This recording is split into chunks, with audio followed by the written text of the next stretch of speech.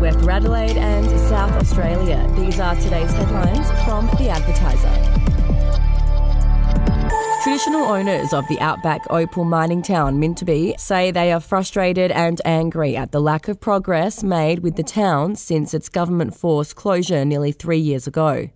The town was closed in January 2020 on the back of a damning government-commissioned report that cited serious law and order issues and identified Mintabie as a supply point for drugs and alcohol into the lands.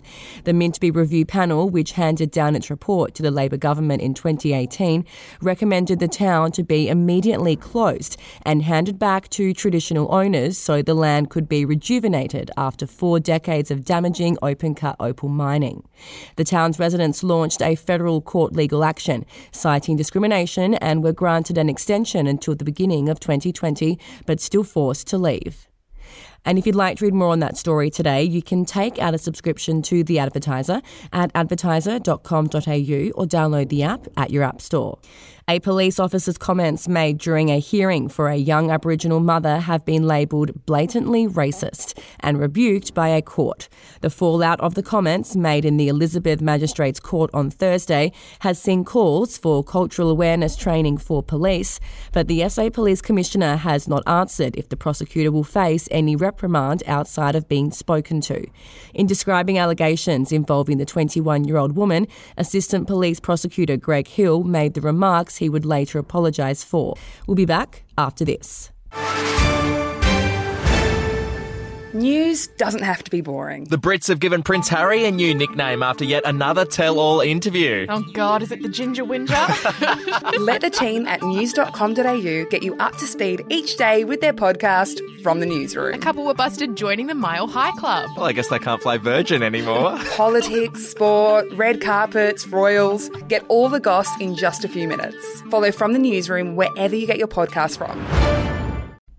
Up to 30% of this year's wine grape harvest will be left on the vine in some regions this vintage as the industry continues to absorb the impact of China's effective blockade of Australian exports.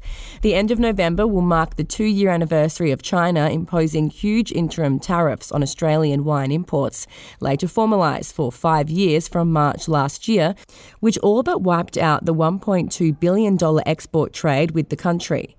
Figures released recently by Wine Australia show that in the year to the end of September, Australia's exports to China amounted to just $21 million, down from $1.2 billion 2 years previously.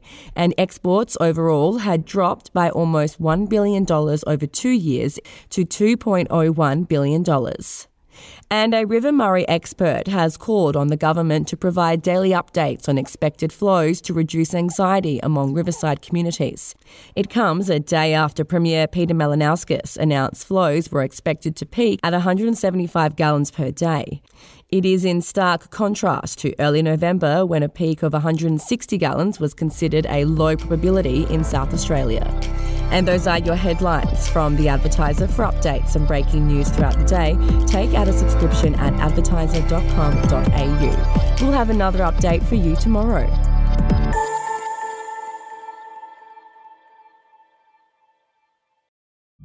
The podcast Faith on Trial looks into Hillsong, both in Australia and the US, and takes both the listener and hosts on unexpected twists and turns in the story of Brian Houston and the Singing Preachers. There are 2 incidents involving Pastor Brian. The Australian journalists uncovered a litany of alleged criminal behavior in the megachurch. Financial gifts were being given to the leaders of the church. Listen to Faith on Trial Hillsong ad-free on Crimex Plus on Apple Podcasts today or wherever you get your podcasts.